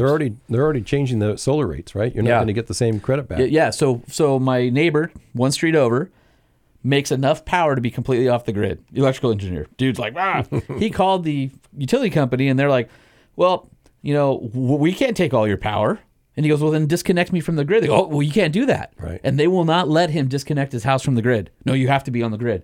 And he provides more excess power than he ever takes, and he gets pennies in return. I was just trying to get a hold of Matt Gamble, who I work with, who's been on the show a couple of times, one of the engineers at Bakes, and I couldn't find him. But I'll screw up his theory. But Mike, he believes that electric full EV car owners should have their their discharge rate throttled. So what happens is, as they're not being penalized hitting the accelerator pedal and zooming around, because they're just going to go back and charge again and charge again. And their frequency of charging goes through the roof, because when you do a fast 0 to 60, it just kills the battery really, really fast. Why not throttle them? Because we have to go and pay for fuel. It should be the same way. And they're going to be taxing the grid, because what I'm saying, the reason is we carpool, and we were just looking at Tesla drivers, because there's so many in Southern California. They're ubiquitous. They're everywhere. My daughter and I have a game called Tic Tac Tesla. Yeah. And whoever sees 3 in a row first wins. They are it's bizarre. Is that over Prius? Yeah. Do you remember when Corey Willis, famous tuner out of Louisiana, he came out here, it was the first time in California, and he goes, I see you got some Teslas out here. I said, well, wait a minute. You haven't seen and nothing between Azusa and Redondo Beach, where he was staying at my buddy's house, it was at 45 miles. Yep. We counted 190 Teslas. No way. 190 Teslas in 45 miles. That's an interesting concept, though, this charge down. So this is crazy, because Matt says, look, as we were driving, Tesla drivers drive differently than gas drivers, because gas drivers, when you hit the accelerator pedal, you're chewing through gas or diesel. In an electric vehicle, you're like, it's free. No, it's not free. And they know, because their range is going down. There's still efficiency. But because that 0 RPM, 100% torque is there, they're squirting in and out because they can. That is how it came up. We're watching several drivers on the same morning just zip, zip, zip, zip up back. Like they treat the car differently because it works differently. It will dart. So I'll bring back my comment when the Hummer EV came out. Big fan of Hummer. Loved them when they were a brand. Went racing with Rod Hall and Josh Hall and Chad Hall. And I'm just saying all the Halls because it really, Lightning loves it. And love the brand. And they kind of got caught flat-footed because the economy tanked. And they went from this brash, in-your-face, American, proudly American, unapologetic, all these things, right?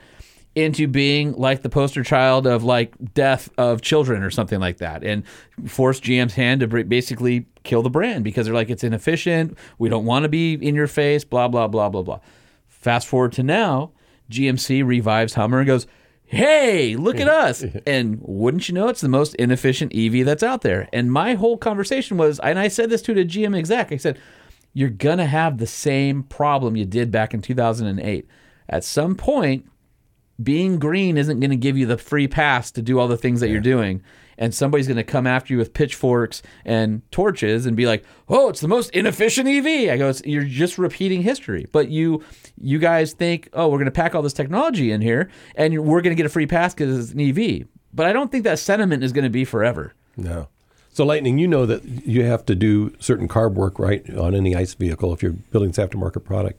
Do you know that there's a standard for an EV package, for a retrofit EV package? If you're going to do a motor and battery pack and all that, there's actually a test that you have to do when you put it in the vehicle to get CARB approved. Wait, why? What? Because there's a charge up. So we do the test. Okay. And there's an EV test that actually says if you're going to have this motor and this package and you're going to put it in a 65 Cobra and you're going to build these things, we have to charge the vehicle, and we see how long it charges, and we know how many amps it takes and all that. We run it on the dyno just like you do an emissions test on a trace until it runs down at a certain temperature, and then you have to charge it again. You have to run the test again. So there's even a test for EVs now. Yeah. So it's kind of similar. It's like, how are you using this? How irresponsible is this electric vehicle? So there's one other thing that came out. I don't know if you guys saw this, but CARB sent out a questionnaire to people with older vehicles, and they wanted to know how many miles you drive in your 67 whatever, where do you park it, how much gas do you leave in the tank when you park it. Because they want to know about the evaporative emissions? Yeah, all the what you want to put, fuel, all those sorts of things. So they did this questionnaire out, and we got wind of it. We called CARB, and they said, well, it's just this model that we're doing, and that we do these models every 10 years, and we said, great. There was an article that came out that said the governor is considering these clean zones that you won't be able to drive older vehicles. See, that's wow, that's dirty. Yeah, and And so we don't know that the two things were related. But they. But it's. I mean. But it's yeah. So they're talking about there'll be areas in California where there'll be clean zones. That's just like Paris. They're trying to turn America into Europe, and this is not Europe. Yeah. And so you may not be able to drive. Well, I'm waiting for them to go, everything has to be autonomous, and you can't drive your old car anymore because it doesn't have a transponder on it for the smart cars to know who you are. Yeah. So, that's coming. And look, all of this, there's one other argument on this, and it's disproportionate to low-income people. Yeah. If I've got an older vehicle because I can't afford something new, you're telling me I can't drive it in certain clean zones, right? What if that's where my job is? That's where my job is, right? Or you're telling me I got to buy an EV? By the way, the clean zone are going to be high-income areas. No, the clean zone. No, what they'll do is the clean zones will start as downtown, and then they'll have a 100-mile radius from downtown. Then they'll have a 250-mile radius from downtown, and they'll just force you out of your car, just like, hey, we'll control firearms by taxing ammunition and taking ammunition out of it. We're going to control your car by telling you when and where you can drive it. And that is wrong. So I'm telling you right now, people, if you're listening and you hate everything that you're hearing right now about the future, you're going to go to SEMA's website and you're going to get the individual membership. That's right. SEMA.org, correct? For $40 a year. And you're going to put money in the coffers of this organization that is protecting what you love most. What your hobby is. In your hobby life. I feel like you need a consumer division.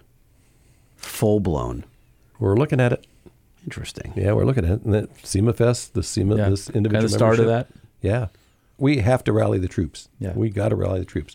We've got a PAC now and a super PAC, and I could go into that all night long, but we're getting donations on PACs and super PACs from. If you're driving your Peterbilt right now or your Spud truck across the country and you're not swearing at your windshield as you're heading west, then we don't want you. But the rest of you, if you're angry, if you're sweating right now. When's the last time we pissed off our audience this much in one interview, right? Last week. We're going to support the guys that support us, and we're going to fight the guys that don't.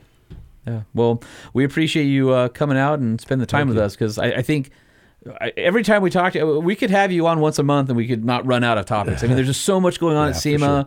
Sure. We just are scratching the surface, but I think with the show coming up, it's the right time, and with all the legislation coming up, I mean, people have to know that they've got SEMA in their back pocket, that SEMA is fighting the good fight, and a lot of what you do might be visible to guys like us in the industry, but I don't think a lot of what you do is visible to the average Joe car guy, gearhead, whatever you want to call us. I think getting these stories out and talking about what you're working on and all the things in the future. I mean, we could just talk about ADOS, or we could just talk about legislation, or we could just talk about the show for hours on each topic. But I feel like we covered a lot of great stuff. Mike, you love what you do, don't you? I love it. Guys, I'm aging myself. I've been in this industry 50 years, and this year. And I love every piece of it. I pinch myself. Well, it was in a couple interviews ago that we discussed that you started early on. You owned a business that sold truck parts. Yeah. I've bought and sold a few companies over the years, and I love it. This is my 43rd SEMA show. Well, here's what's funny too is you find yourself in the role of president.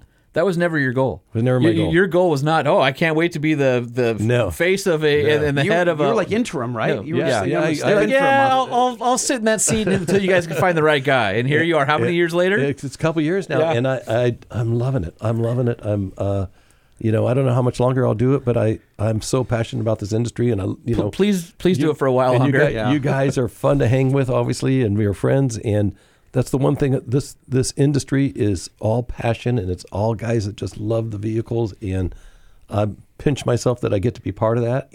So this is hard to convey. So don't listen to this for a second, Mike. For you guys listening, you want to look at me and not him. That way you don't make eye contact with him. I'm going to look at you, got it. Holman. Is that so? You guys, please stop looking at me. It's uncomfortable. Since most of you are not in the industry, the president of SEMA, that position is a really big deal. And he's in my backyard right now. To us, not just to Holman and I. And I'm going to use your tree in a minute. But it's a really big deal. So whatever you do for a living, the guy that runs the company or the head of all those companies, like that's Mike to us. And it's so cool that he's one of us. He's not a suit. He's literally one of us. He's owned businesses. He's sold businesses. He's an entrepreneur. He's a business owner. He's done the whole legal thing. He's had to deal with regulation. He's had to deal with successes and failures. He's a car guy. Now, when I say he's one of us, he's smarter than us. And better looking. Better looking. Yeah, for sure. definitely. I don't know about Yeah, smarter, sure. but I'm better looking for sure. And humble. All right. Well, he is Mike Spagnola, president of Specialty Look at that guy in the Equipment suit Market out there. Association. He actually is holding a urinal. Well, it's been a treat, as it always is, having you on our show, and it's wonderful having you in the pod shed. Thank you. Yeah, thank you. Thank Thank you you for guys. coming. We really All right. appreciate it. Love hanging with you.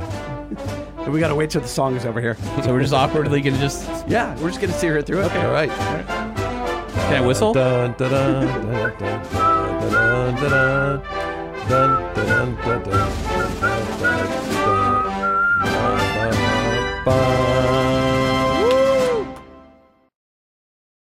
All right, well, that was awesome having the president in studio. We just want to remind you guys, go to semafest.com if you're interested in getting tickets. Again, the Friday night is Incubus, Wiz Khalifa, Third Eyed Blind, Bush, Ludacris. Saturday night, Imagine Dragons, AJR, Walk the Moon, The Struts, Bad Flower. So many more awesome bands. So that's going to be November 3rd and 4th at the Las Vegas Festival Grounds. So if you want to be a part of SEMA, then that's all your information right there at semafest.com. And I think at semashow.com you can get those tickets for Friday as well if you want to come and To the actual show itself. Yeah, So not the fest, but the show. And we've said this before. There are some friends of mine that have had the SEMA show on their bucket list for decades.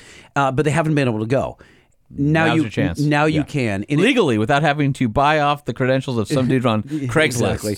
You do need to spend the night prior, get a hotel room, wherever, and you need This isn't a half-day show. So what you want to do, here's the plan.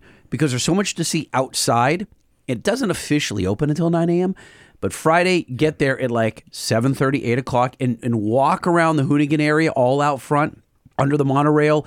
That's going to take you a full hour minimum. And then at 9 a.m. when the doors open, you can rush right in, and you're going to have to choose your battle. Like it was South Hall for wheels and tires, Central Hall for hot rod, West Hall for trucks. West Hall for trucks, North Hall for all sorts of tools and audio and kind of a bunch of different things there. I would say if you're a truck guy, you got to hit West Hall for sure. Period. Yeah, do West Hall. You got to. first. Everybody needs to do Central Hall, and if you've got time where you kind of want to see a bunch of stuff, then North Hall. Wheels and tires. It's a big hall that'll suck your time up. I'm a wheel and tire guy. I'll spend time at South Hall, but like Holman is probably If you right. have one day to do it, If you're a truck guy, you absolutely start with the brand new hall West Here's Hall. the secret. Those wheels and tires are going to be on vehicles throughout the show. That's all I'm saying. Okay. Just maximize your time. That's all. Yeah, because you cannot see it. I tried one year, and you have to actually jog. No, you literally can't see the show. They say if you walk every aisle, it's something like 26 miles or something like that. So unless you feel like walking 26 miles in a day and not seeing everything. Oh, and by the way, there will be dudes on hover rounds 4 wide in the aisle that will block your way. So just when you think you've got, you got a leg up and you're going to make it to your meeting, nah, you're just take a deep breath. There's lots of people. Enjoy the scenery as you go and have a great time. And who knows, maybe you'll see us there. Lightning at truckshowpodcast.com, Holman at truckshowpodcast.com. Send us an email and let us know if you're going to be at the SEMA Fest. We'll meet up. The Truck Show, the Truck Show, the Truck Show. Oh, And please give us a follow over on social at Truck Show Podcast, at Sean P. Holman, at LBC Lightning, or give us a call on the 5-star hotline, 657-205-6105. And we would be remiss if we did not ask you to leave us a 5-star review. Head over to Spotify or to Apple and leave us a note. The funnier, the better. And the more stars, the better. You know what we have never asked for, and this is super weird? Money? No, I was in the shower the other day. Okay, this is getting weird. not gonna Don't go- make it weird. It's not weird at all. Don't make it weird. It's not going to be weird. It's already weird. It's not weird. Then I was in the shower. I was on my way to work driving. Is that better? Yeah, I think so. Okay. For my mind's eye, yes. It's fine. I'm just driving, sitting in traffic, and it occurs to me That water is coming through your car? No. And you're wet? no, I'm not in the shower. I'm Okay, driving. I'm just trying- Okay, I'm driving to work, and You I have this poisoned my epiphany. mind's eye. I had an epiphany. We have never asked anyone to share the link to our podcast on Facebook. Please do that. Every one of you is on Facebook. Well, most of you. if you share, hit that little share button. Lightning will send you stickers. Sure. I'm asking you too, because look, we have been asking you guys and you've been really awesome. I mean, with well over 1,000 Every reviews. time we ask you guys for stuff, you come through. You come through. But listen, we appreciate it. We were like, the way How about for this? us to get How to about your this? friends is through Facebook. Can I clean this up a little bit? Sure. Pick out, this is like episode number 42 or 43 of season number 2, right? Since we took over the show ourselves. Pick out your favorite episode since January and share that on social with your group. And say, love these guys. This is my favorite episode this year. And honestly, I'd love to hear what your favorite episodes are. Feel free to tag us in your post to your friends as well. Just pick out your favorite episode and go, give it a listen. That's Dude, all. Tag us and we'll comment. You'll be like, what? Yeah. Lightning and Holman. Yeah, they weighed there we in are. on my Facebook post. See, we'd love that. I like that, right? Just pick out your last favorite episode from the last 40 episodes and share the episode. Or listen, if you like something better from a long time ago and you want to share it, share it. But we would love for you guys to help us out and spread the word and get the love going for the Truck Show podcast. In the context of love, we love our Nissan trucks, so we have to thank them for being our presenting sponsor and bringing this show to you on a weekly basis. Nissan is a purveyor of reliable, affordable, value-packed, and rugged pickup trucks, whether it's the mid-size Nissan Frontier or the full-size Nissan Titan or Titan XD. These are American-made pickup trucks from Canton, Mississippi, and you should put your butt in one of their zero-gravity seats. If you are interested in a new pickup truck, at least put it on your test drive list. I think you might be impressed, and you might end up driving one home. So NissanUSA.com for build and price, or your local Nissan dealer where you can get a test drive. Or if your butt is sitting in a seat in a really sluggish truck and it's driving you crazy, you just feel like there's more you can get out of your engine as far as response, check out the Banks Pedal Monster. It is the smartest throttle controller on the market. It kind of makes your truck feel like it's got an old school cable actuated throttle. It's just snappy when you want it. 30 levels of sensitivity, active safety so you feel like it's not going to strand you like some of the other throttle controllers do, reverse safety so you don't dunk your boat and the truck at the launch ramp. Type in your year, make, and model to find the pedal monster for your truck at bankspower.com. And in the spirit of ending our show with puns, we will also talk about butts by reducing saggy bottoms with our friends over at hellwigproducts.com. If the rear of your vehicle sags while you're hauling or towing, you'll want to get a set of helper springs. Or if you feel like your vehicle has way too much sway because you got that big old tall ladder rack or that camper up there, or just you don't like the fact that there's no rear sway bar from the factory, they can help you alleviate unwanted body roll and make your next road trip a lot more smoother and confidence-inspiring. Head over to hellwigproducts.com. Hellwig products are made in the USA, and they have been since 1946. It's a 4-generation family business, and you guys should support them the way that they support the Truck Show podcast. You know what, Holman? Come to think of it, I wish Mike Spagnola was the real president. You know what? Any platform that includes bright lighting, tire smoking, V8 singing, wheels tucking, boulder smashing, turbo spooling, nitrous dumping, road twisting, torque having, you know what? United we drive, Lightning! USA! USA! USA!